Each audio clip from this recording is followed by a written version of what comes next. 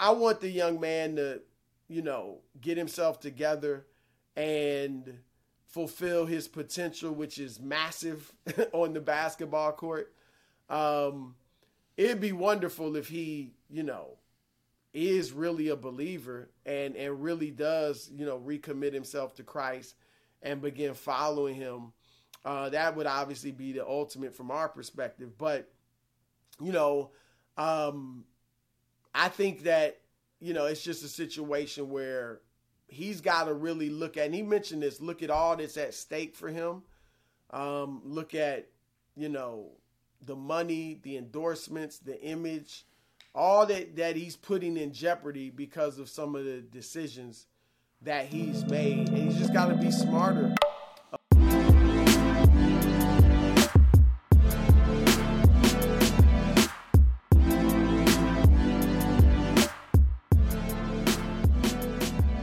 What's good, everyone? Welcome back to the Roommates Podcast. Chris, the star of the show, and we're just going to jump right into it. I have a very, very special guest with me this morning. You have seen this brother all on TV. He's a very, very inspiring person. I love where his heart is at, love where his head is at, most importantly, his character. And I think he's a beautiful example of men to follow in today's world. So without further ado, can we all please welcome Mr. Chris Broussard to the podcast?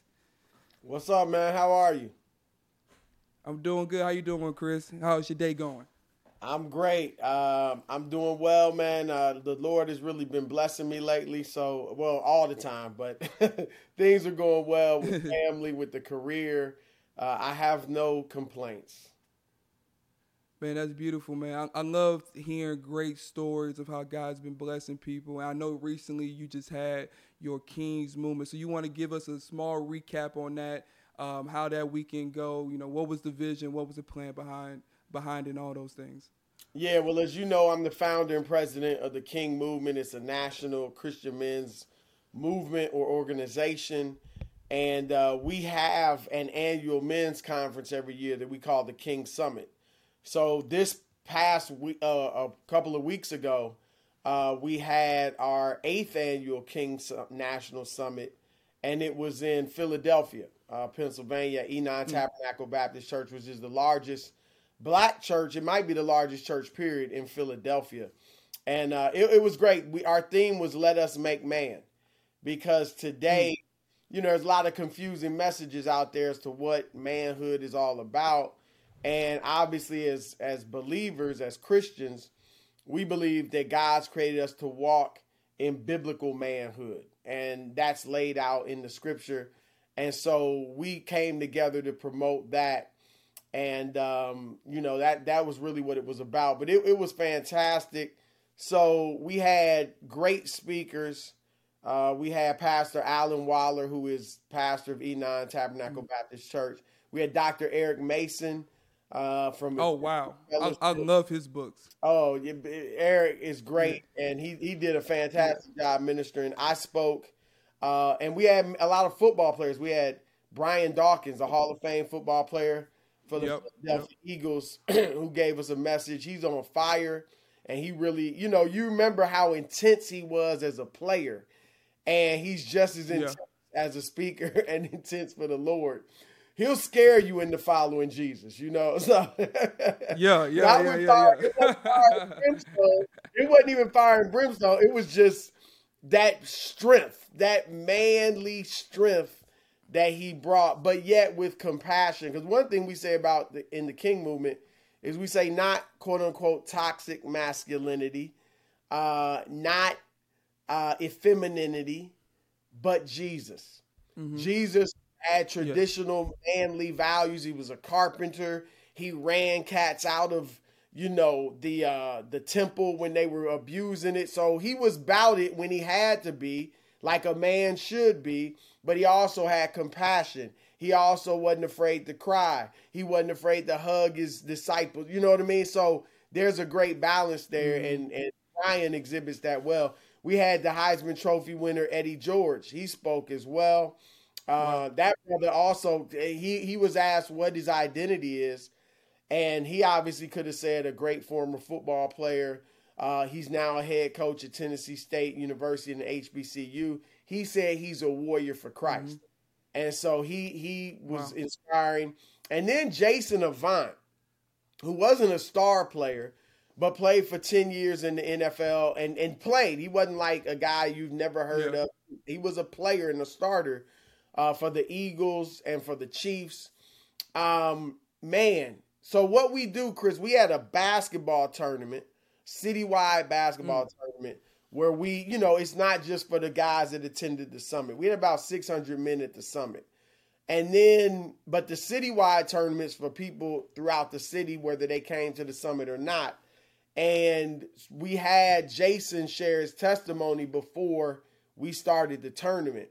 And that brother, man, I didn't know. I knew his story would be powerful, as most testimonies are, right?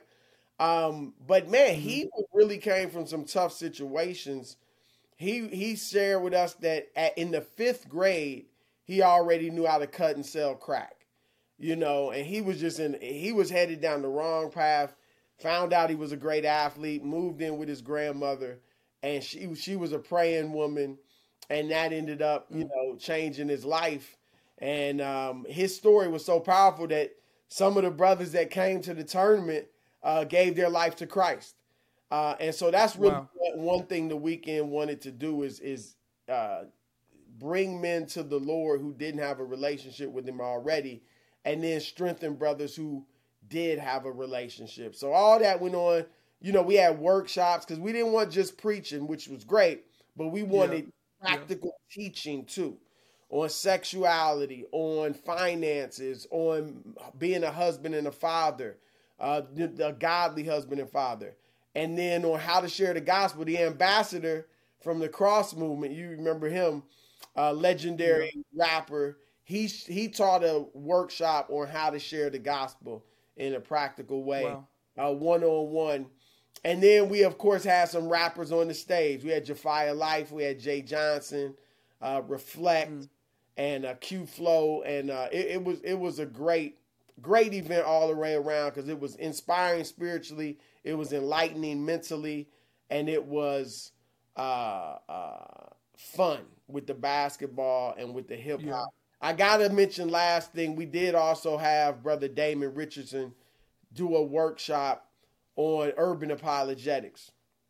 And I call him the GOAT, because when it comes to debate, defending the faith, particularly, he does all types of apologetics, but particularly against the conscious community, those members of the African-American community that really want to rail against Christianity and things like that. He is fantastic in debating and just sharing the truths historically about the faith and about all the challenges, answering the myths and the challenges and the misperceptions that people have about Christianity. So it was fantastic, man. And next year it's in Cleveland, Ohio, in March. Oh, yeah. Same weekend, the weekend before March Madness begins, because we don't want to compete with that.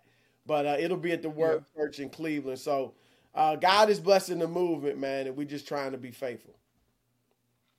That's beautiful. That's beautiful. I think it's lovely to hear, especially as a man that, really desired for men to get to know the Lord just as much as I have.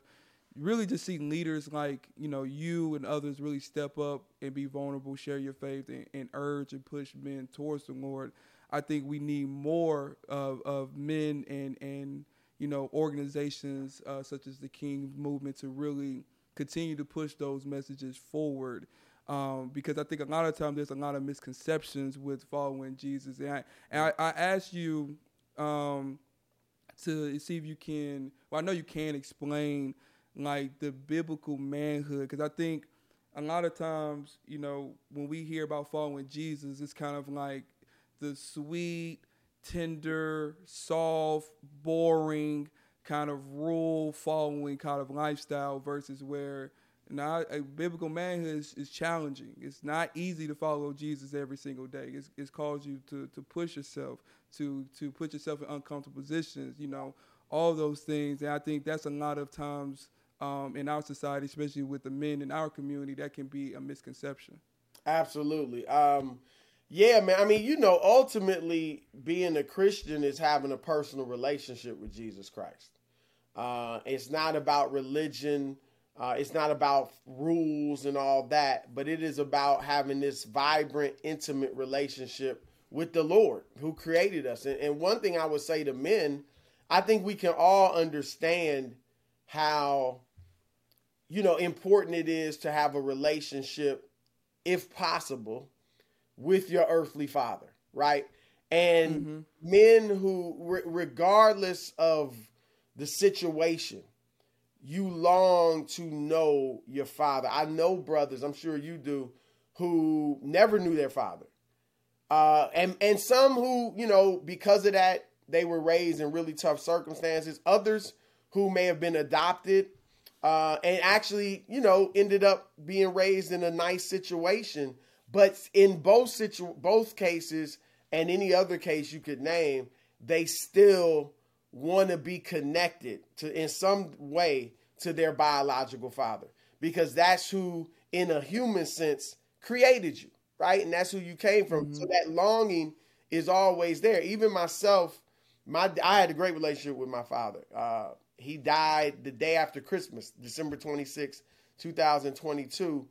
And I realized that, now that he's gone, and certainly right after he died, I even though I was a grown man and had, life was going well and I was successful and all that, I still had this desire to please my father and make him proud of me.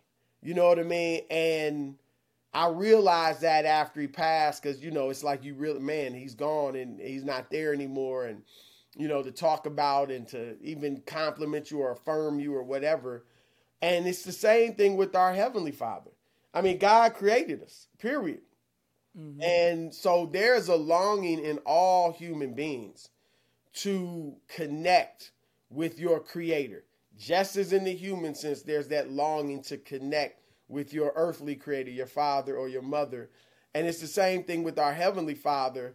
And, you see men and women try to fill that void with sex, with drugs, with money, with power, with success, with work, even not even bad things all the time. But nothing will fill that void except giving your life to Jesus Christ. Because sin steps in, keeps us from our relationship with the Father. So we need the forgiveness of sin so then we can come into a relationship with him. And that's what Jesus did for us on the cross. So you see me, people see me on television. Like you said, I think they see I'm just a regular dude. I obviously talk sports. People know I'm into hip hop. People know I'm into the culture, African-American culture. I talk about a variety of things. I don't think people, people probably do in a sense say I'm religious just because I talk about the Lord. But I don't think I come off as religious in that sense of, being stoic and staid and, dressing religiously and whatever misconceptions people have. It's just about living your life, in this relationship with Christ. And as you know, Chris, there's people, that's one of the great things about Christianity is it doesn't necessarily ask you to change your culture. If your culture is hip hop, cool.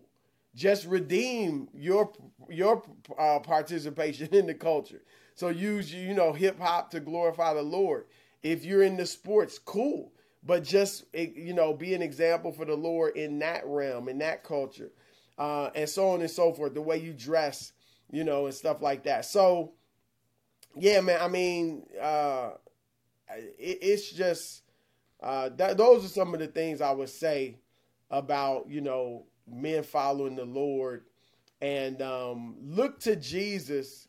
If, don't look at the quote unquote followers of Jesus. Because some are just hypocrites, right? Yeah. And some are just, Christians who are living life and growing in the Lord. And all of us make mistakes. And so when you look at the followers of Jesus, in a lot of cases, you'll find fault. And that might keep you from the Lord. But look at Jesus, because when you look at him, you won't find fault.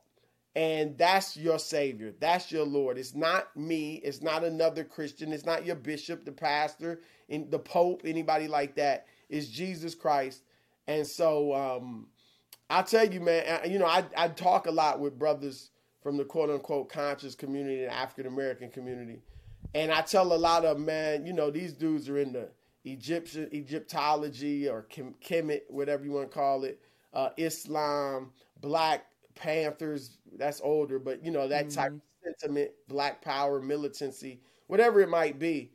And I share with them, Hebrew Israelites, obviously, I share with them, a lot of y'all gonna come to Jesus, because that's Black history. I mean, you've seen people from all strains come to Jesus, and I want them to come to Jesus when they're younger and when they still have energy, when they still can really be an asset to the community that they're trying to help. It's great if you come to him on your deathbed, heck, whenever you come to him. But I want brothers to come to him younger, where you can really enjoy that kingdom living here on earth and, really maximize your potential as a human being here. I came to the Lord at 21 years old. I wish I had known him in more of a personal way when I was young. It would have saved me from a lot of baggage. You know what I mean? And that's what happens. A lot of people, you accumulate baggage, negative baggage experiences when you're living in the world or away from the Lord. And then when you come into the Lord, you still have to deal with a lot of that baggage. Wow. Yeah, I agree with everything. I think one thing that definitely helped me out when I was young, going to, conferences like you, or going to a retreat, or even going to just a church, I think a lot of times we can get like a spiritual high, where it's like, man, this sounds good. This is very motivating. But, 2 or 3 days later, it kind of wears off. And I think for me, what helped me out was really just putting the right content in my head, so getting in my Bible. I think, especially us as young believers, I feel the real need for discipleship, somebody that can really teach us how to read the word, interpret it, and conceptualize it and apply it to our lives. How to pray, through difficult situations, through joyful situations, and really just how to love and serve one another. I think that's one of the biggest key pieces that I feel like I had the blessing and fortunate to have, was being discipled through college, and really just having somebody just really pour into me, love into me, versus just kind of like going to church and kind of going through the motions. Right. I don't know if I would have ever really got a swing of it, because nobody really, held my hand and walked me down the path. I think sometimes in order to really follow Jesus, we definitely got to understand the cross, understand repentance, and understand all those things. And I think, us as a community, especially as men, to be able to really foster these healthy relationships of these men that's trying to follow Jesus. I think, we're called to really just be disciples. And I think that's one of the things that I want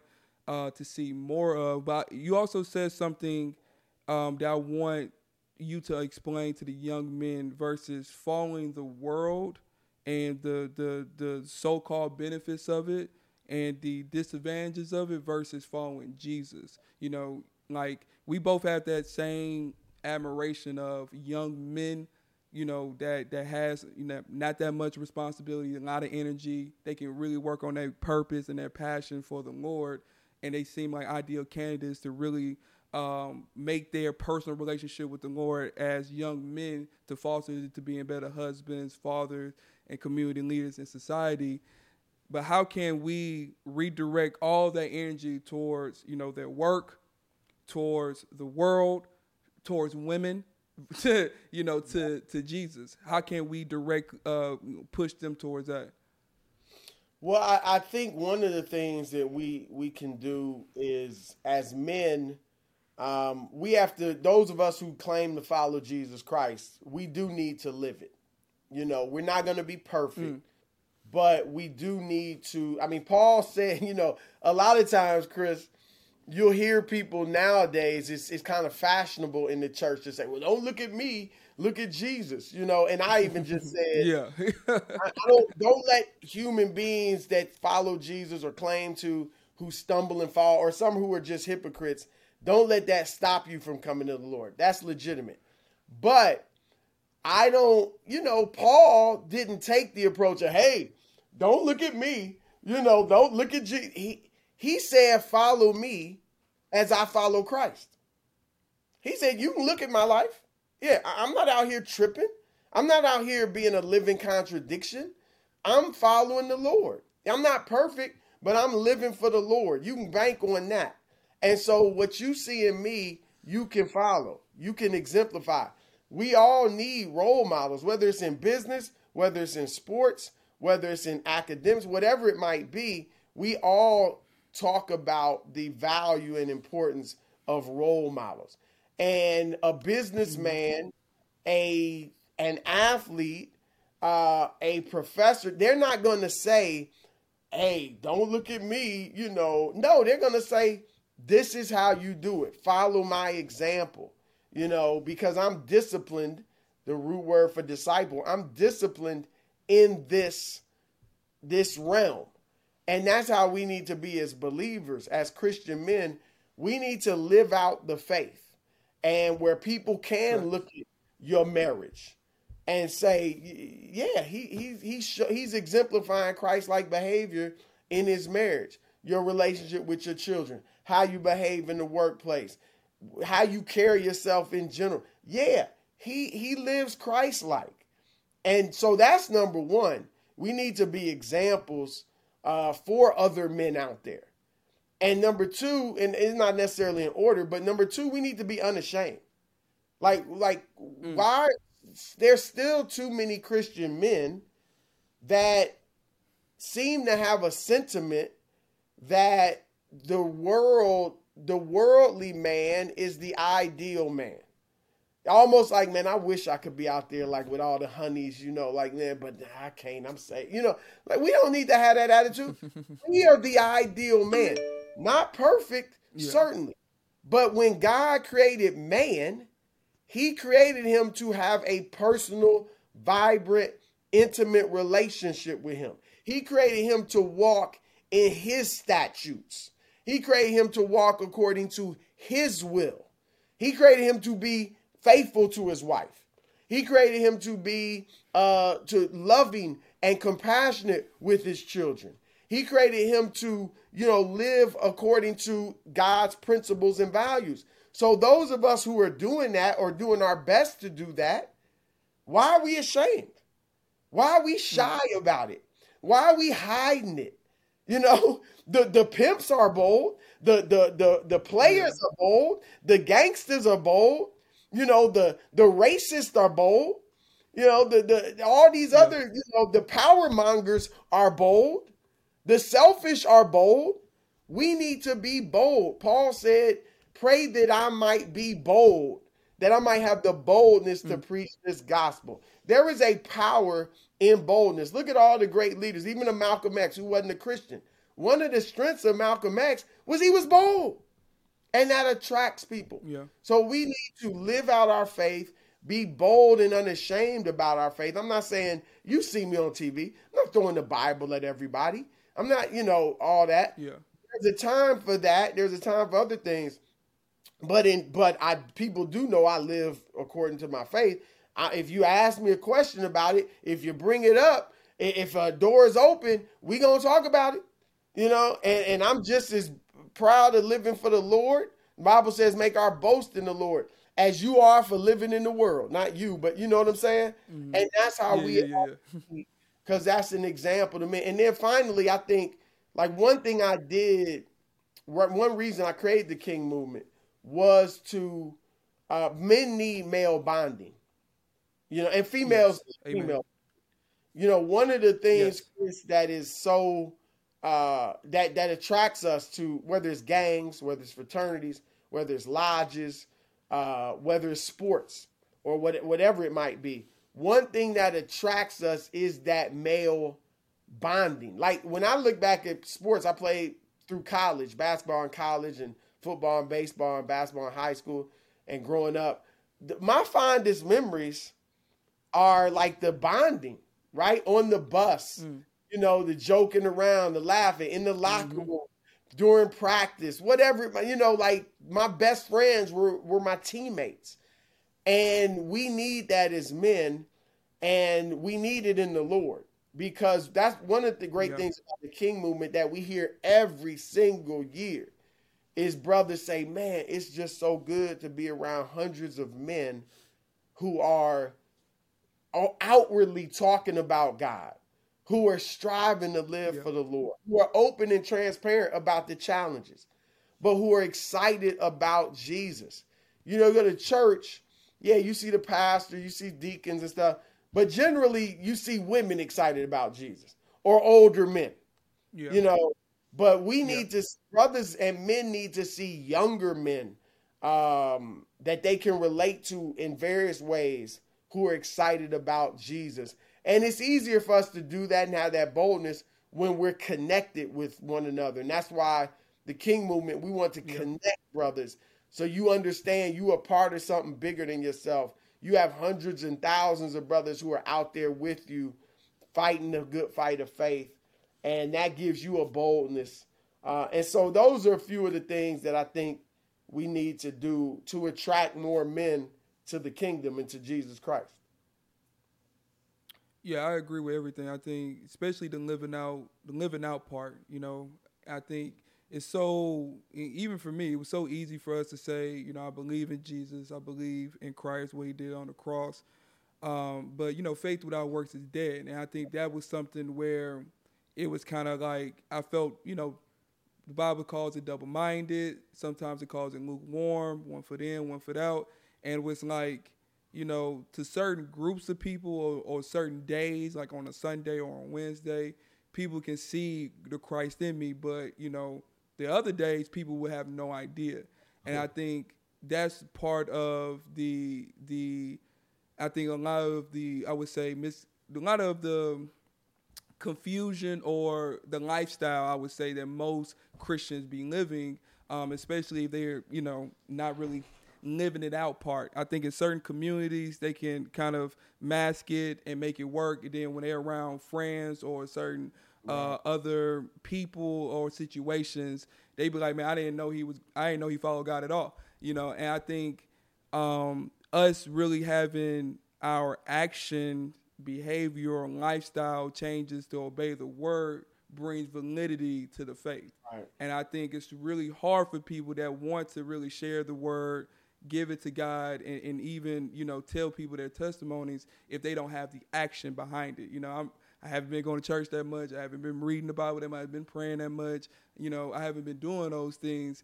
And I think a lot of times that would help with the boldness. Right. If you're not going to really be, fearless, if you're not really practicing, what I mean? If you're not really living it out, I think the anxiety, that stress, it's gonna build, because what if I get exposed? Like, what if somebody asks me a question I really don't know the answer to, or like, what church do you go to, and you really don't, So I think really applying the word to our life would help out in so many different ways. But I think like you said, that male bonding is really what it is.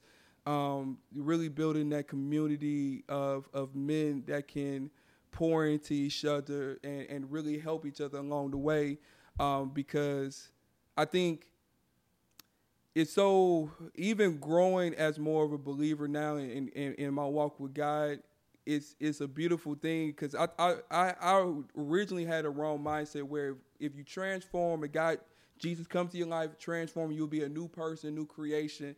And I'm thinking that's like my personality. I'm thinking like the desires, the way I dress, how I carry myself, even the music I listen to some of the time to a certain extent, obviously. But I'm thinking it's like I'm a complete 180 person. Like, I'm not going to be my personality that everybody knows me as. But it's like, no, I'm still me. And it's more so like my priorities, my lordship, my dependence is all increased on God. And I'm, like you said, I'm more open and active about my faith. we ain't got to talk about the Bible. We want to talk about whatever we want to talk about. But if you do open the door, and especially if you say something not biblical, we really about to talk about it now, you know? So, Right. you know, so I think that's something where I want the men listening. It's like you can be yourself. You know what I mean? You can have your personality, have your jokes, the way you carry yourself. You know, the young days, people call it your swagger, whatever y'all want to call it. You can still be that and be of the Lord, as long as you being light to the darkness.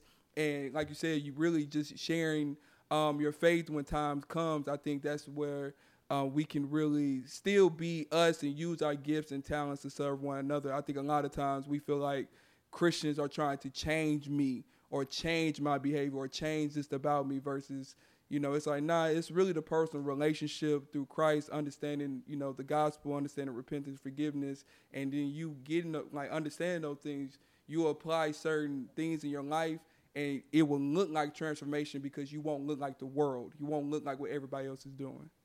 Nah, no doubt, man. And another thing for men, you know, obviously in male culture and just in general, in non-Christian culture, people glorify sin, right? And if you think about what a lot of people think a real man is, it's a womanizer.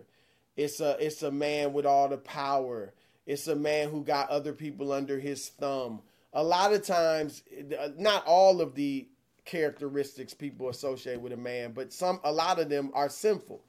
And the thing is, the Bible says in Peter, in one of his epistles, I can't remember which one exactly, but it says, you know, it talks about the sinful flesh, and it says the sinful desires wage war against your soul. So when you're living in sin, there's literally a war going on with your soul. You know, if you're if you're out there, you know, just with women all the time, men all the time, whatever, sexually immoral, you know, a racist, you know, whatever it may be in particular sin, that is literally waging a war against your soul. And you see so many people who are highly successful, wealthy, on the outside look like they got it going on.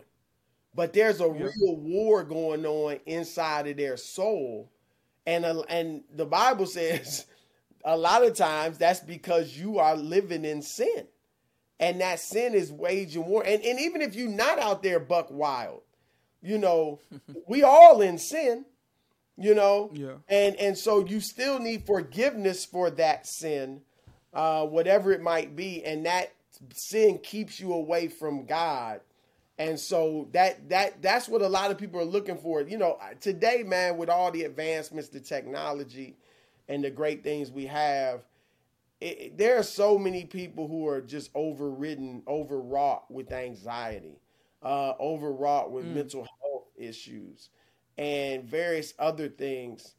And a lot of that is because, you know, people are focused on the wrong things, you know, and so. Those are other reasons and examples of why men and women, but men in particular, we're talking about, you know, need to come to the Lord. Yeah. And I think another thing is, I think church hurt too. I think I've seen, you know, talking to a lot of men, you know, just recently, just being more open with my faith has started up a lot of conversations with a lot of men. And I noticed that church hurt plays a huge role in their reasoning for not following God, where it was like this church or this organization or even this Christian man or woman have hurt me in this way. You know, if they're supposed to be a representation and ambassador of God, you know, how could they do this to me? How could they treat me like this? And I'm curious to hear your thoughts on what would you would tell a person that had those church hurt experiences where, like I said, the organization has hurt them or a person has hurt them, and they kind of hesitant or, you know, not as joyful or wanting to follow Jesus because of those people. Look, church hurt is real. And I think there's several things to say about it. Number one, that's one reason that if you look at the Bible, most churches don't follow this, to be honest. But when you look at the scripture, there's such a thing as church discipline, When you find out someone who's in the church, who's claiming to follow Christ, is really tripping in their lifestyle, and let's keep it real, Chris, people have been abused in all sorts of ways in churches, sexually, physically, emotionally, mentally. And I understand completely how that can really wreck a person and wreck their faith. So I definitely understand it, and it's a big topic, but that's one reason that the Bible talks about church discipline. If you know somebody's out there doing that, or, hopefully not going that far, but, just doing things they shouldn't be doing, harming people, not exhibiting Christ-like character, you need to talk with them. The leadership needs to address it and, push them to really live for the Lord. So, and that's an example to others, because one thing, and you kind of alluded to it, is when you suffered in the church and nothing's done about it. Sometimes it's glossed over. People know you were hurt, abused, whatever, and it's glossed over. That can lead you to think, is God okay with that? Are Christians okay with that? And it can really cause confusion. And so that's another reason church discipline is important, because people need to know this is wrong. And we all acknowledge it is wrong and it needs to stop, and that person needs to go if necessary. And so that's one aspect of it that would stop or at least better contextualize and help the victims of church hurt. Secondly, what I would say is church hurt on an individual. There's it on an individual level, and then there's church hurt on a macro level. And we talked about it last time I was on with the roommates a few years ago. And this notion in the Black community, and to be honest, in communities of color worldwide, brown, yellow, red, whatever, this notion that like Christianity is the white man's religion and was used to, boost up the white and European communities all over the world and oppress the communities of color. Well, that's a macro version of some church hurt, because I certainly don't think people who oppress and discriminate and violently, separate families and castrate men and rape women, which is all a part of slavery and colonialism and as well. I certainly can't characterize those people as Christians. I mean, it's just, there's nothing in the Bible that says that is a follower of Christ. All right. But they claim to be, right? And they had churches. Not all the churches and Christians were like that, but some of them were. And that's a macro form of church hurt. So when people point out, look at, how blacks were enslaved by so-called Christians and this and that, that is just another form of church hurt. And it is an obstacle to people coming to the Lord. And so those are some things, but what I would say to the victims of that is, one, God feels your pain. God understands. God loves you. God is on your side. This is not something that was your fault. Jesus was a victim. Sometimes people act like a victim is a bad word. Oh, you acted like a victim. Well, sometimes people are victims. Now, that victimization is not a destination, but it's not identity. Right. It can be a part of your life. There have been times I was victimized. I'm sure you've been victimized. Like, people sometimes are victimized. You don't stay there. You don't wallow there. That doesn't become your identity. But it might be a part of your life. You know what? I need to go through this and overcome this. And Jesus, no fault of his own, right? No sin, committed no sin, but yet was crucified on the cross, victimized. All right, so he can understand and empathize with being done wrong, but through no fault of your own. And he can comfort you in that. And help you overcome that, help you deal with that. And that's what he came to do. He came to say, I came to set the captives free. You're captive. When you've been abused and hurt by the church, you're captive. You're held as a captive. You're in bondage to that abuse, to that trauma, to that pain, to that experience.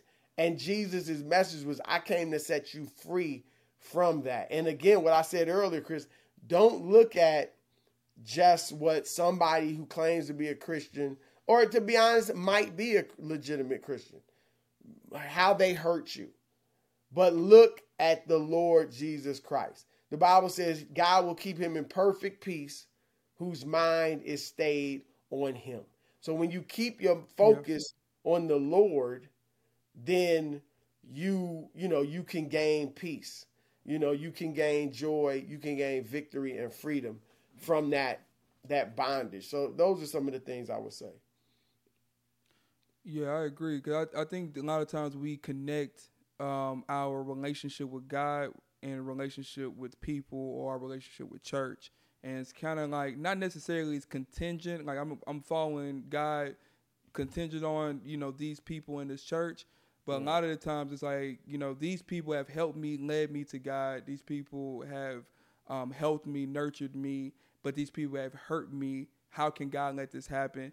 And I think a lot of times, like you said, it may have, if we don't have a personal, intimate relationship with God, then we can allow those people, those examples, church hurt, spiritual abuse, whatever we want to call it, kind of sway us from following God. And I think that's definitely where really deep diving into the word and having a personal relationship, working on that, like filling our head with the right content, scripture memory, things like that, can definitely help us discern, even if you go to a church, what the sermon would sound like. But like, hold up, is this biblical or not? Or what if this like how is this person answering this question? How is he treating me?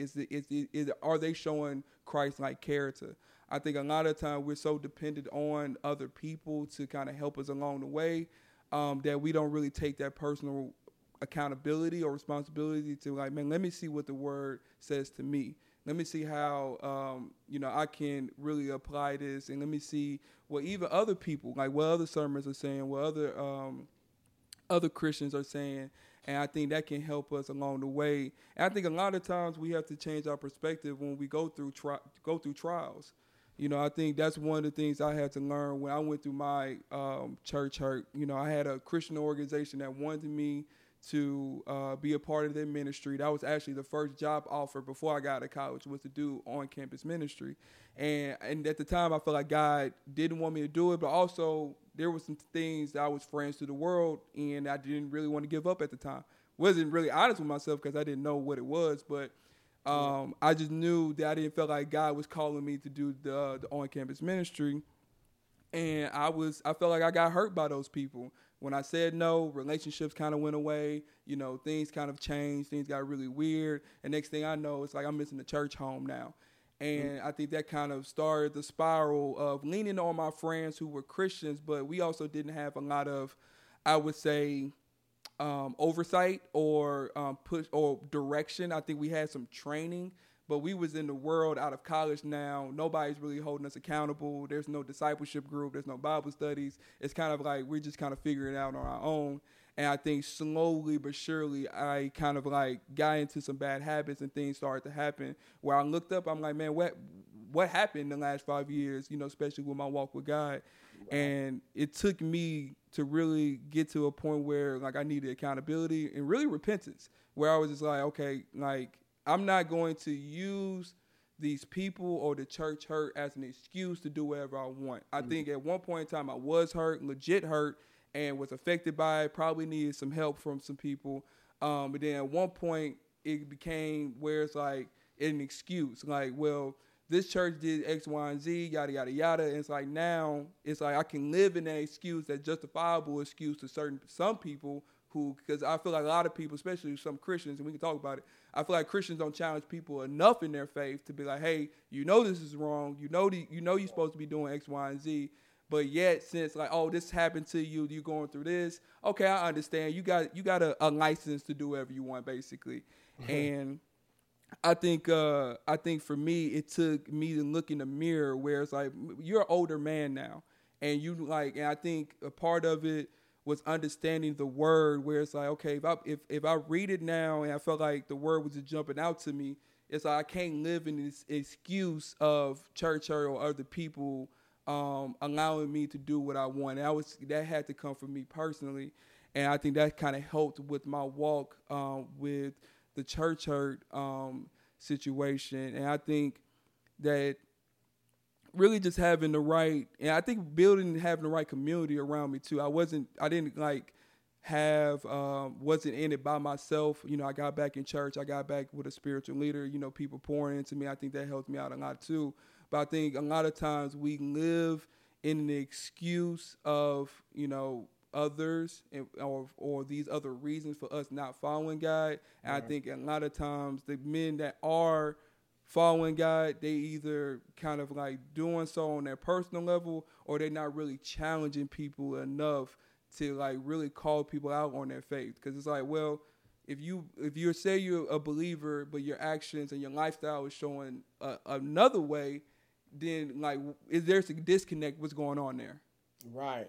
Well, and I also think one thing that is connected to church hurt and confuses a lot of believers is when somebody who say, whether it was a church you grew up in or just got saved in later in life, whatever it might be, a lot of times if you see like the person or the church where you heard the gospel, where you got saved at, right?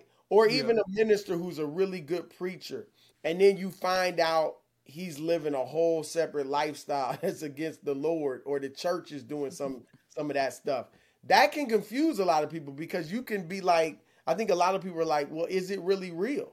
I mean, this guy was a silver-tongued preacher, was breaking down the word and talking about Christ. And that's who I came to Christ through. And he was bugging. So that leads to the question of their faith. But Paul addresses that. And this is very important for Christians and people to understand. Remember when Paul was in prison and he talked about how some are preaching the gospel out of selfish ambition and deceit. Yep. He was saying 2,000 years ago, some people preach Christ for the wrong reasons. Some people preach Christ with insincere motivation, whether it's just to make money and make a good living, or be a leader, or have women, be surrounded by women in the church and have access to them, whatever it might be. There are people who really aren't true followers of Christ who are preaching the gospel. And what did Paul say? He said, but I thank God that the gospel is preached. Why did he say that? Because the word of God is so powerful that even if it's taught or preached by somebody who don't even believe it, by somebody who really isn't following the Lord, it still has the power to change your life. If I'm listening to a hypocrite, I don't know he's a hypocrite, but he's up there preaching the gospel. And let's keep it real, Chris. When you grow up, if you grow up in a church, you can, say you grew up, whether you're the son of a minister or you just grew up in the church, you can hear the preaching enough, the gospel enough to be able to preach it without believing it, right? Yeah, facts. That's big facts.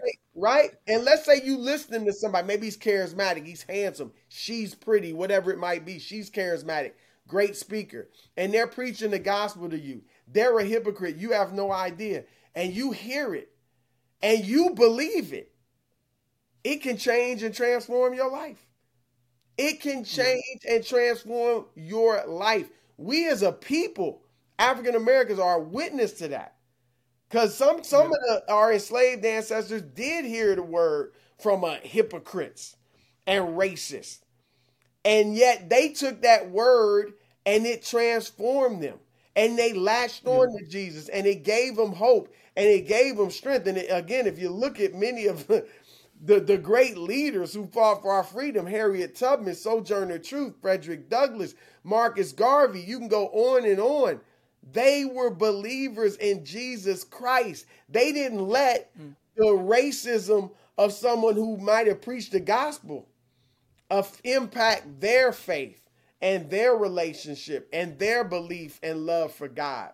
And so it's important to remember, because that confuses a lot of people. And it used to even, at times confuse me. Like, man, how can that? And then that scripture just opened it all up where so don't be confused. The man who was preaching the word and you gave your life to Christ and got saved, you found out he wasn't sincere. That's all right.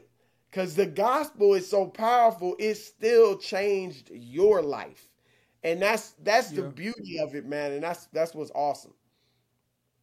Yeah, that's beautiful. And even to add on top of that, when we come across those false teachers or hypocrites or people that's, practicing or preaching the word for selfish gain, the Bible also says all that stuff will come to the light at the end of the day. And I think that's a beauty where it's kind of like, it helps me be peaceful, where it's like, man, I used to go to certain churches and kind of just look for something wrong, but it's like, man, the Holy Spirit is in me. I have like we can have wisdom and discernment where it's like, man, you can be peaceful, and whatever sins or hypocrite or, selfish gain that these leaders will have. One, I feel like the Holy Spirit will say something like, hey, something ain't right here. And then two, I think that it will come to the light as well. And I think it's just kind of like really just trusting in the Bible, trusting what the word says. Is like, I think that's one of the biggest things that I'm like, I even have to really challenge. It's like, no, I'm going to challenge the Bible. Like, I'm going to put these principles and values, and I'm going to add them to my life. I'm going to see what the word says, and I'm going to trust and believe in it and actually challenge it. And when those situations comes up or where things come up, you be like, man, this thing is true. It does have validity to it because it's right here. It's like, yeah, you're going to come across false teachers, false churches, people that you think, don't have massive movements, but, they are not my child at the end of the day. And I think that's something where it just kind of really, like I said, putting that content in my head, in our heads, to really understand, like, yeah, this is where I'm getting fed. I think a lot of times, like, I notice when people that want to get closer to God, want to grow closer to God, a lot of people are not reading their Bible. Right. A lot of people are not going to the source. And also a lot of people are not going to churches anymore because of the church hurt, and also because of, I think, COVID. I think COVID had a lingering effect with people just stopped going to church because we really couldn't go anywhere. And now we're just kind of watching it either on a short form, Instagram, Facebook, or long form like YouTube. And that's kind of like our churches now. And then sometimes we have an online community, a virtual thing, or just watching it, but no really in-person community and fellowship. But more importantly, I noticed that people do not read their Bible. What do you think it is, or what do you think is the roadblock to people that recognize where they want to be with God, understand they may have some church hurt, they may have some things they need to go over, but they're not necessarily going to the source, the Bible? Look, man, and I preached this message at the summit. It was called "Let Us Make Warriors," spiritual warriors, and the only way, the key to your spiritual victory is the word of God. Obviously, it's the Holy Spirit living in you and being led by the Spirit and following God. But the handbook, if you will, for spiritual victory is the word of God, period. And if you're not in your Bible, then you're not going to have spiritual victory. I'm not saying, and the great thing, again, you don't have to be have a master's degree in theology. You don't have to understand premillennialism, postmillennialism, amillennialism. You don't have to know all the symbolism in the. I don't know none of that. I don't know what Chris just said. But in that sense, Chris, I look at the Bible in a lot of ways like math, right? So think about it. If you, as a citizen of the United States, if you understand the basic principles of math, multiplication, addition, subtraction, division, you can thrive in this society, right? You don't have to know geometry. calculus. I'm not saying don't study those things when you're in high school, if you're in class or whatever, because they do help expand your mind and get you to think more critically and things like that. However, I can't tell you the last time that I needed some geometry or trigonometry, in my life, right? It's good to know those things, right? Calculus and all that stuff. But if you don't, you still can live a healthy, successful life. It's the same thing with Christianity and with the Bible. If you don't know all the deep things about the Bible and the Lord and the theology and all that, if you just know the basics, you know who Jesus is as the Son of God. You know he died on the cross for your sins. You know the morals and the principles you're supposed to live by. You follow the basics that you can live in spiritual victory. If you know all the other stuff, that's great. But just knowing the basics and following the basics and having faith in the basics, you can live victoriously. And so getting in the word is critical, man. And there are levels, different types of spiritual warfare. There is a supernatural power encounter type warfare. Most of us aren't dealing with that. Let's keep it real. In America, most of us aren't dealing with that. Most of us are dealing with the spiritual warfare where it's a battle in our minds, right? It's a battle for the mind. And it comes down to, are you going to believe God and what God says in his word and what God says about you in his word? Or are you going to believe the world, your flesh, or the devil and what they say or what they say about you? That is the spiritual warfare that most of us are fighting, boils down to that. And if you believe God and his word, then you can live in the victory and freedom he died to give you. If you believe all those other things I mentioned, then you will not walk in the victory that God wants us to walk in and created us to walk in. So that's where, to your point, reading the word, being in the word, memorizing scripture. When Jesus was tempted and the devil came at him, what did he do? He didn't rationalize. He didn't go to history. He went to the word. 3 times he said, it is written, it is written, it is written. And that's what we need to say. When we get a thought, when we get a temptation, when someone tries to tell us about this is true about morality, this is true about spirituality, this is true about God, we need to test it against the word of God and say, nah, because it is written that blah, blah, blah. It is written that such and such a thing in the word of God. And so that is critical. And sometimes some people may say, well, I tried to memorize scripture. I still feel, but the word has to become a part of you. You have to be led by the Spirit, and you have to be the Bible talks about being washed by the word. You have to be washed by the word. It talks about being renewed in the spirit of your mind. It talks about being transformed by the renewing of your mind. All of that is talking about letting the word of God transform your thinking. So you mentioned it a few times. Are you feeding and feasting on the word of God? Or are you feeding and feasting more on social media, on secular hip hop, on movies?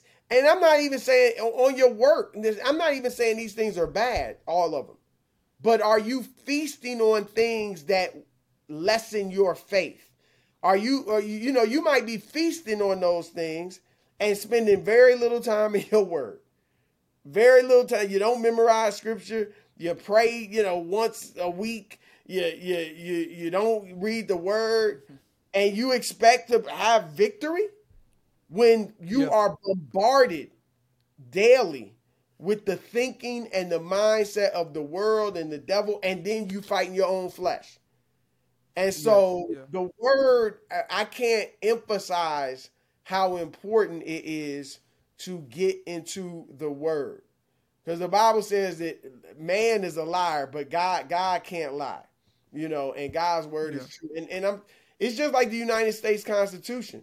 You know, if you want to not let people override your privileges you have as a citizen of the United States, you have to know the Constitution. So if they come to you, even the police, with something, if you know the Constitution, you know your rights. Because that's the Constitution, that's the rule book for the kingdom of the United States. Even though it's not a kingdom, it's a democracy, but you know what I'm saying. The same thing in the kingdom of God. In our kingdom, the rule book, the handbook is the Bible. And the devil can't override scripture. He can't override it. And so the more you know, the more the word, if you've been renewed by the word, and you've embraced it in your heart, and you follow it, and you know you believe it, that is when you will walk in the victory that God purchased for you on the cross. Amen. Yeah, man. I think the Bible, what it says in the Bible, that the word is living and active, and I think that's the beautiful thing about it. You know, it's so much truth in there, so much guidance, so much wisdom, so much knowledge, but also it's a love story. I think that's the biggest thing that I know is with the Bible is the greatest love story ever told. And I got to thinking as you were talking, you know, especially about some of the men that had like attended your conference, and also the ones that speak there as well. And I think we have a very similar vision of, you know, going after young men, at least for me particularly, kind of like out of college, so like 21 to 35. But what I've noticed is it's not so much these young superstars really speaking out on their faith. You know, really kind of like going to a King's movement and sharing their testimony. You know, I noticed there's a lot more older men, which is fine. I wonder if they just don't have the opportunity, or if there's not really a young kind of star athlete out there that's, you know, ready to take that position. Because I think those young stars have so much influence on the younger generation, especially as men.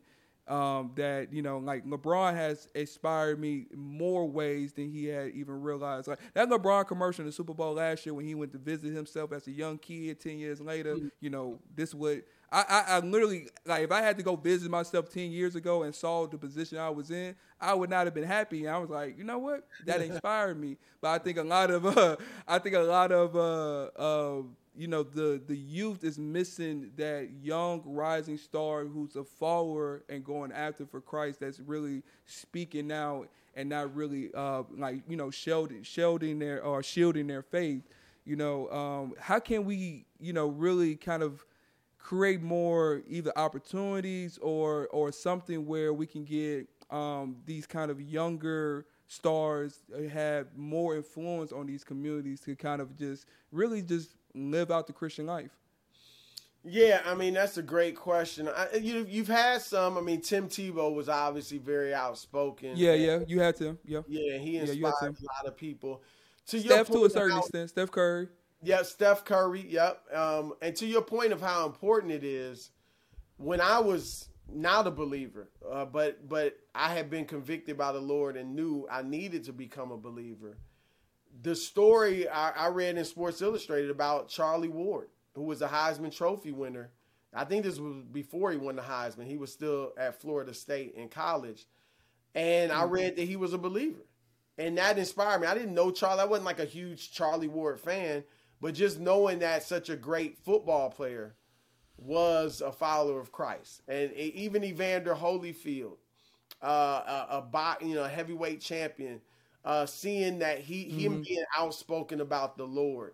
And I know he had some, you know, he had some lifestyle issues, but still, just seeing him speak out about the Lord in a bold way, in such a, wow, that dude's a heavyweight champion. He talking about Jesus.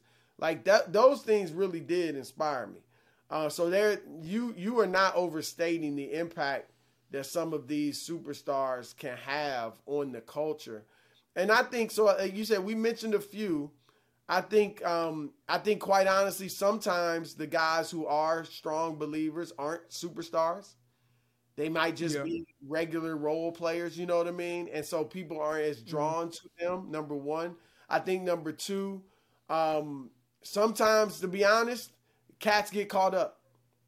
You know, sometimes dudes who really love the Lord, they get into the league and the world becomes their oyster and temptation is all over the place and they fall. And they get caught up in that for a while. And some of them may walk away from the faith, but some of them, it's just a season that they went through, that they go through, that is tough. And so obviously if they're struggling with that, they're not going to be, like you said earlier, they're not going to be as bold and as confident about speaking out about their faith. And some of them, even if they don't fall crazy like that, they still are in an environment where most of their teammates aren't in the Lord. Their coaches may not be in the Lord. They're surrounded. They're in an environment now that is not promoting the Lord, and it's very worldly. All of us are in a worldly environment, of course. Yeah. But that's that's to the nth degree because of all the money, the fame, and the access and things. And so even if you stay out of that, or you just dabble a little, you don't go full bore, it can weaken your faith. You still might be a believer, but it can weaken it to the point where, again, you're not walking in that victory because it's weakened your faith. And so I think all of those are factors. And you are right that it would be wonderful if a young superstar, was really outspoken about the Lord. And again, I've seen several, but a lot of times they aren't stars, you know what I mean, or superstars. Yeah. And so, but a lot of them are just finding their way, man. And just gotta be honest, it's because I know dudes that have come into the league as believers, and a lot of them were raised in the church and raised to be believers. And I'm not saying most, but a good number. And yet, like a lot of young men, like you even mentioned, with your own self, you going through that, you're finding yourself, your faith was really based on your parents. You believe, but it was really put in you by, and so you're kind of going through, your growing process, or you're searching, and you're doing it in the fishbowl of the NBA, the NFL, what I mean? That's the thing. Everybody and now I was different in that because I got saved at 21 and just caught fire at 21. I grew up Catholic, but it wasn't the intense Bible believing Christianity. And so if you grow up in that, then you can, sometimes you might be lukewarm just because you grew up in it, you know what I mean? And you didn't experience the world, or, so you're not as on fire at initially or at one point, where somebody who gets saved and they didn't really know much about the Lord at all, and they catch fire, and, they were out in the world, they're going to be more bold, It's like Jesus said, remember he talked about the person who hasn't been, we talked about a judge forgiving somebody's debt. He said, who's going to be more grateful? The person who didn't owe as much, or the person who owed a ton? A lot of times, if you grew up in the church, and you might not have been perfect, and you did a few things, but you're sheltered from a lot. So your debt of sin debt it's there, but it isn't as high, and you don't understand it, and so you're not as on fire. But that person who was out there bugging and experiencing all manner of mess and was knee deep in sin, they come to the Lord. They really thankful and they catch fire. And so I think all of those are factors in, why, you might not see as many young cats bold proclaiming the Lord. And yet, shout out to all. I think Absolutely. And just thinking about it, I think sometimes it's like it can just be a timetable where it's like they're so focused on their work, their career, and it's kind of like, they feel like that is their passion, that's their purpose. That's why God put them on the earth. And sometimes it takes you getting out of those situations, and it's like now you got all this time, this energy, and you feel that void in with God. I think that's how a lot of people can start speaking more about their faith as well.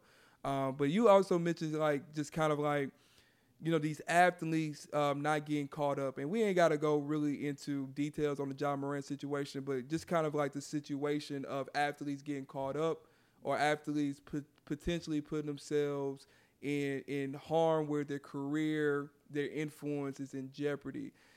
Can you, even if you can suggest or some ways that you have seen in the NBA or NFL, how athletes really protected themselves against the world, against their flesh, and created boundaries and defenses to put up to make sure that they're walking not only in faith but at least as a contributing man to society, an upstanding individual versus kind of just allowing the world or secular culture to kind of creep in and do some damage. Yeah, that's a great question. And Ja is an interesting situation. I don't know Ja. I don't know his dad. I don't know his inner circle. I do know someone who knew Ja when he was younger, all the way through high school, and knew the family, and is fairly close to the family. I know a few other people that are in Memphis and that kind of know a lot of what's going on with Ja. And you've seen there have been reports out there that he is, kind of recommitted himself to his faith in Christ. I don't know if his family, if he grew up in a Christian family, but it appears from some of the reports that, he's rededicated himself to Christ and things like that. I don't know if that's true or not. But if that is a situation where you're talking about a kid that grew up in a Christian family, then it's clearly a situation similar to what we talked about. Is a young man trying to figure out who he is, and really, if he grew up believing in Christ, then he's gotten caught up. You know what I mean? Yeah. In the world and in all of the things, the temptations that are placed right before him. And hopefully, man, it would be wonderful. I want the young man to, get himself together and fulfill his potential, which is massive on the basketball court. It'd be wonderful if he, is really a believer and really does, recommit himself to Christ and begin following him. That would obviously be the ultimate from our perspective. But, I think that, it's just a situation where he's got to really look at, and he mentioned this, look at all that's at stake for him. Look at, the money, the endorsements, the image, all that he's putting in jeopardy because of some of the decisions that he's made. And he's just got to be smarter about it. And so as far as other athletes, I've talked to obviously several, athletes over the years, Christians.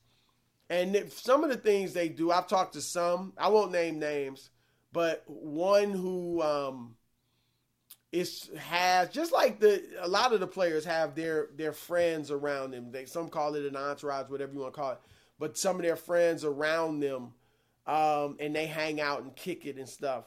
You got some of the Christian athletes I've talked to have a friend or friends who are strong in the faith, who hang around them, who they're in constant contact with, who kind of keep them strong in their faith. One brother I talked about, man, the temptation, and he was just like, I talking about the clubs, the women, he was just, I don't go there. He was like pretty matter of fact about it. He was like, look, it ain't, I was asking about how hard it is. He was like, it ain't that hard. You don't have to go out there, right? You don't have to put yourself in certain situations. And I feel him because, I'm famous to some degree, right? I'm on the periphery of that Hollywood. I was in LA for several years. Hollywood, like I could, I've been to some parties. Obviously, there's certain types of parties I ain't going to. But some of the things is like I don't go to those things. I don't put myself in that situation. And to be honest, a lot of times I don't get invited to certain situations. And that's where, because cats know how I'm living. And some people might be, I want to be invited. But nah, the Bible says God is a shield to those who follow him and put their trust in him. When people know that I follow the Lord, so they don't invite me to go certain places, to do certain things. That's a shield. Because who knows what you might get caught up in. So people don't know. Some of this stuff, man, we always think about sin as, man, I wish I could be out there doing this. We all got those sins, right, that we look at and like, dang, I wish I could do that. You know what I mean? Like, but then there's those sins that we would hate to be caught up in, that we couldn't even imagine being trapped in, that we would be ashamed of, if we discussed it with ourselves, if we got involved in something like that. And a lot of times those types of sins are attached to the ones you really like, that you wish you could do, that you wanted. So you got to be careful, man. And I've heard stories about cats getting caught up in all sorts of mess. And I'm thankful. God's been a shield to me to protect me from even starting on like a gateway. They talk about a gateway. It's gateway sins. That leads to some other madness that you don't really want to be down with. But yeah, man. So I've stuck the guys like that. And then one brother was telling me, and he was celibate in the NBA for 3.5 years until he got married. And he was saying, he'd show up on the road. He'd get to the hotel on the road. He got messages on his phone from women he don't even know. Hey, I'm Michelle. You don't know me, but I think you're cute. I'd love to hook up tonight. Stuff like that. Women coming to his apartment late at night, 2 a.m, wanting to get, hook up and stuff. And this brother had a situation where he had a group of boys. They weren't on the road with him, but they were strong brothers in the faith. They, young cats his age that he could call at any time. Anytime. 4 a.m, I got to call you. He could call them and they pray or they talk about it. Or sometimes they might fly out, when they could, and kick it with him for a week, hang out with him for a week or two. That support system, that's so important, man. We've kind of talked about it in various ways, whether it was King with the brotherhood and the male bonding, but the support system is critical.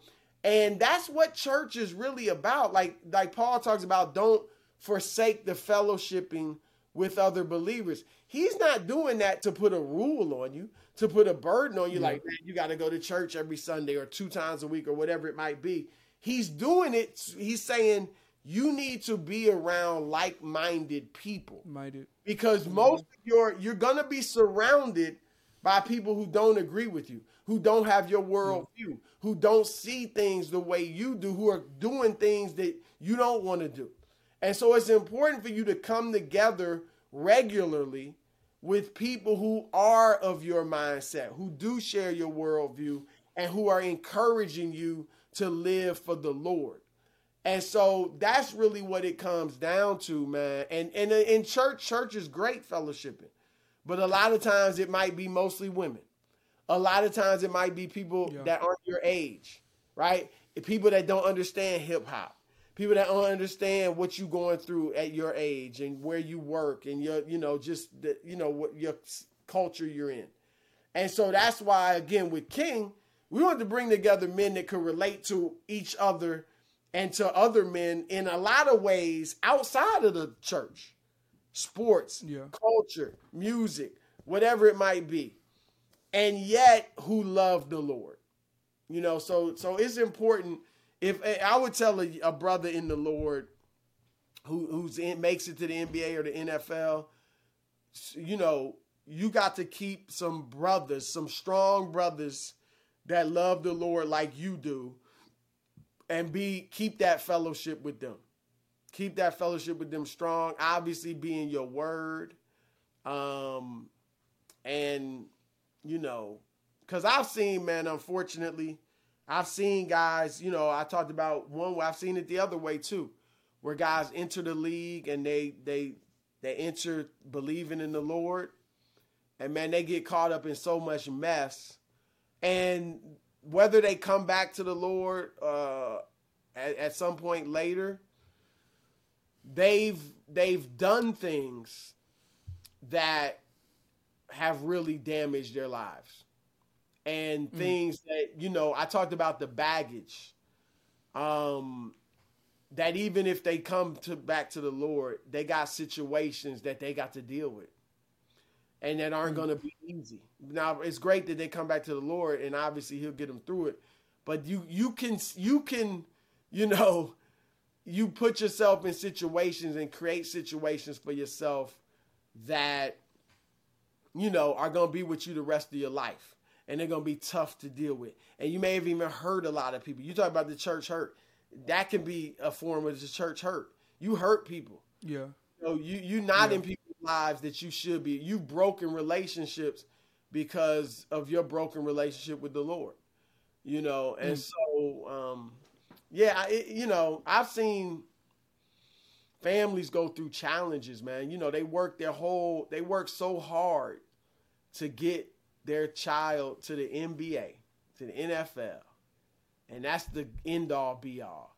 And then you get there and it can damage the relationship between the family can be damaged. You know what I mean?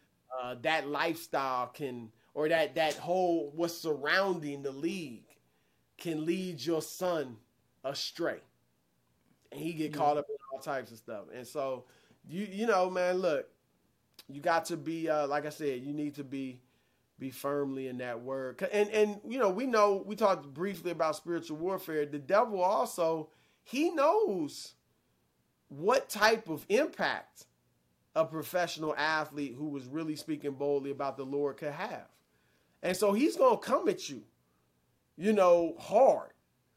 And you have to understand that, you know, you're not getting the same attention from your spiritual enemies that you were getting when you were younger and nobody knew you, or your boys in church who nobody knows, who don't impact millions of people. Devil coming at you hard because he don't want you to be that light and be that example. Yeah, absolutely. Man, that fellowship piece is huge. That community aspect.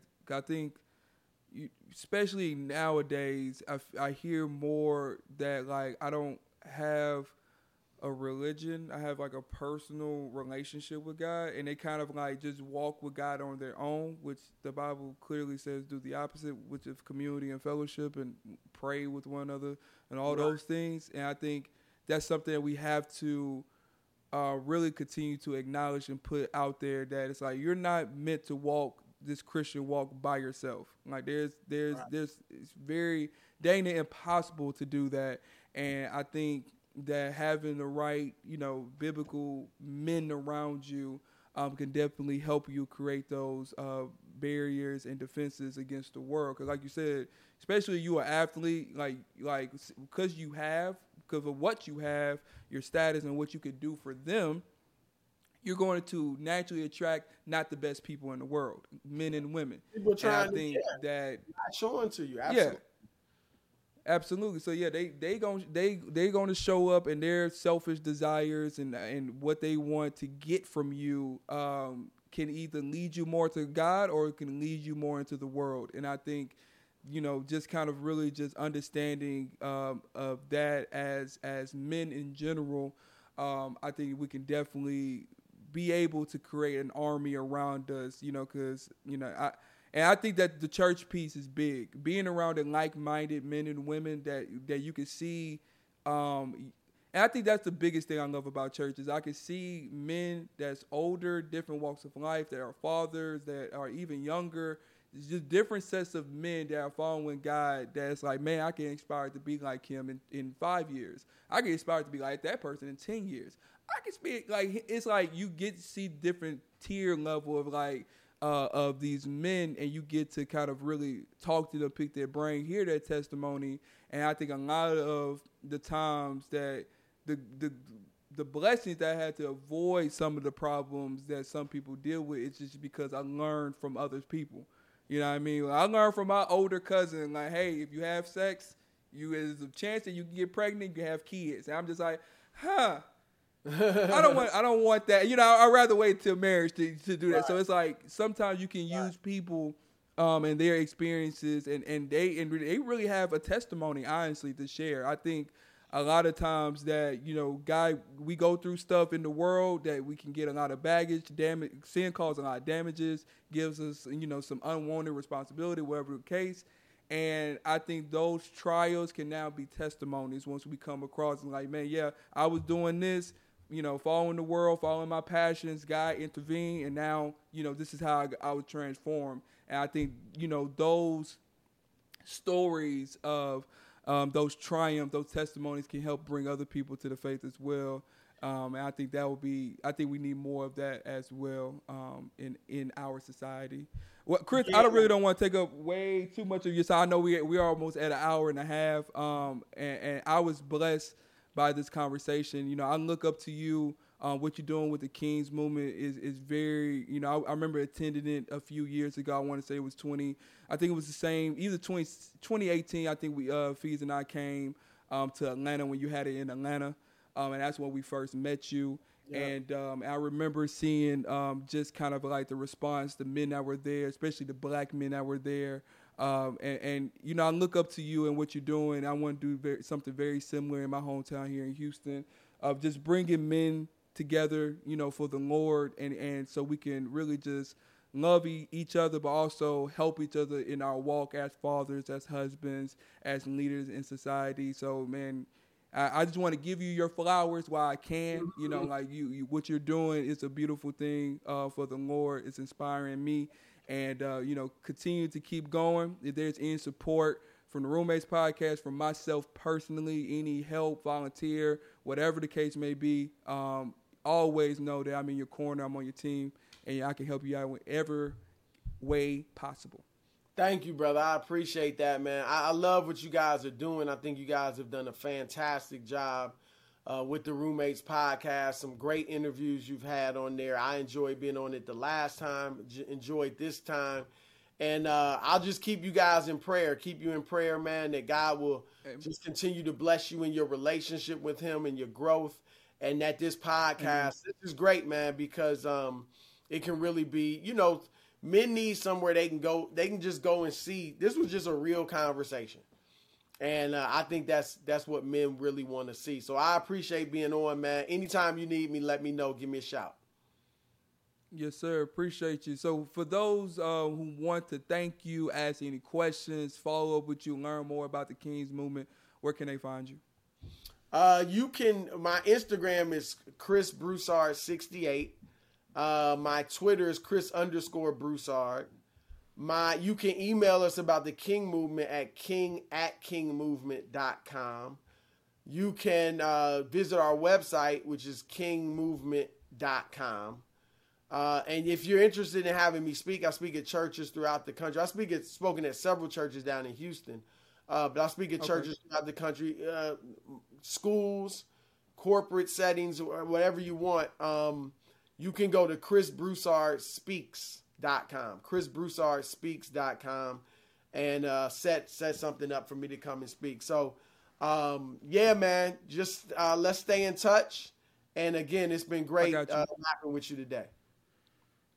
Absolutely, yeah. I definitely reach out to you. I think more probably on kind of like a mentorship organization when I'm trying to do my men's retreat in the fall, kind of just get your thoughts and run through some things.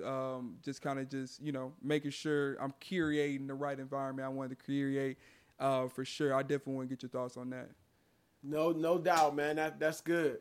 That's all good. Hit me up. Absolutely. I got you. Appreciate you. Thank you, everyone, for watching. Without further ado, Chris, the star of the show here. I am joined by Chris Broussard. And we are the roommates. It's all good. It's all good. It happens sometimes. And we are the roommates, and we'll see you all next week.